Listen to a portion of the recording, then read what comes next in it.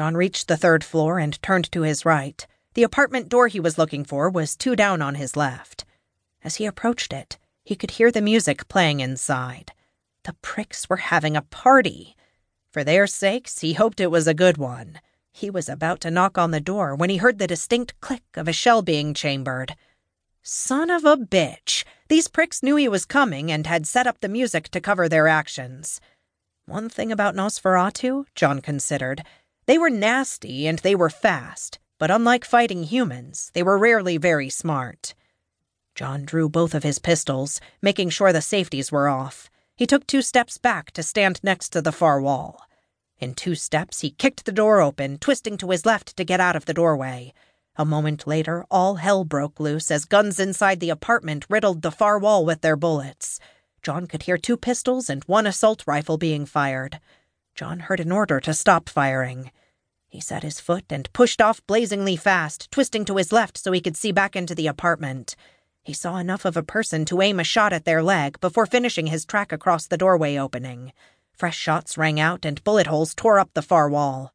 John took a couple of steps away from the door, then turned and started to run into the doorway. He had just started his run when a grenade came floating out into the hallway. He sped up to dive through the apartment's doorway and covered his head.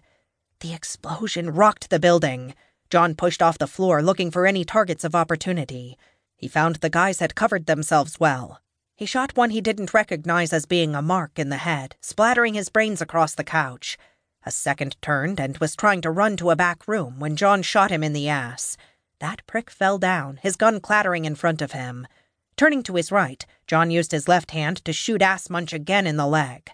He turned back to see the first person he had shot trying to grab his gun and swing it up enough to get a bead on John. John took a step and kicked it out of his hand. John holstered his pistols, then reached down to grab the first guy, easily pulling him up with one arm. "You just rolled snake eyes, asshole!" John dragged the first prick behind him as he walked toward the second. That guy was almost in a fetal position, trying to grab both his ass and his leg at the same time. He was fluently cussing at John in at least 3 different languages. John grabbed his shirt and pulled him up a foot off the floor before quickly shoving him back down and bouncing his head against the ground. It worked very well to silence his complaints. John appreciated the peace and quiet he was getting from this guy. He threw him up over his shoulder, then pulled up the second who was still complaining about his own bullet hole. John noticed he had at least 4 of his own, pierced by either shrapnel or wood splinters. "Oh, shut the fuck up. You got 1 measly bullet. I'm bleeding out of 4 holes. What a fucking pansy." That only caused his second mark to start babbling in a language John didn't recognize. John tightened his grip on the guy, then quickly bashed his head against the wall, successfully shutting him up. John threw him over his shoulder as well and walked out of the apartment. John turned on fear mode, making sure nobody would be opening a door to try to follow him. He could hear one door slam shut on the floor beneath him. John walked past the stairs to a door at the end of the hall and kicked it open. These were the stairs to the roof, and John took them. Once outside, he laid his 2 marks on the ground and turned to secure the door as best he could. He pulled his phone out and sent a short, nonsensical text message. He walked over to the edge of the building and looked down. He saw a relatively large group starting to assemble a couple of buildings away. He shrugged his shoulders. There was no time to play. He walked back to his 2 marks as he heard something moving quickly in his direction. The pod landed on top of the building, its dark color hiding it well. The door opened and Gabrielle stepped out. As John raised an eyebrow, she spoke. "Bethany Ann happens to be busy. Plus, according to her, these 2 pricks might have names we need, so they're going with us."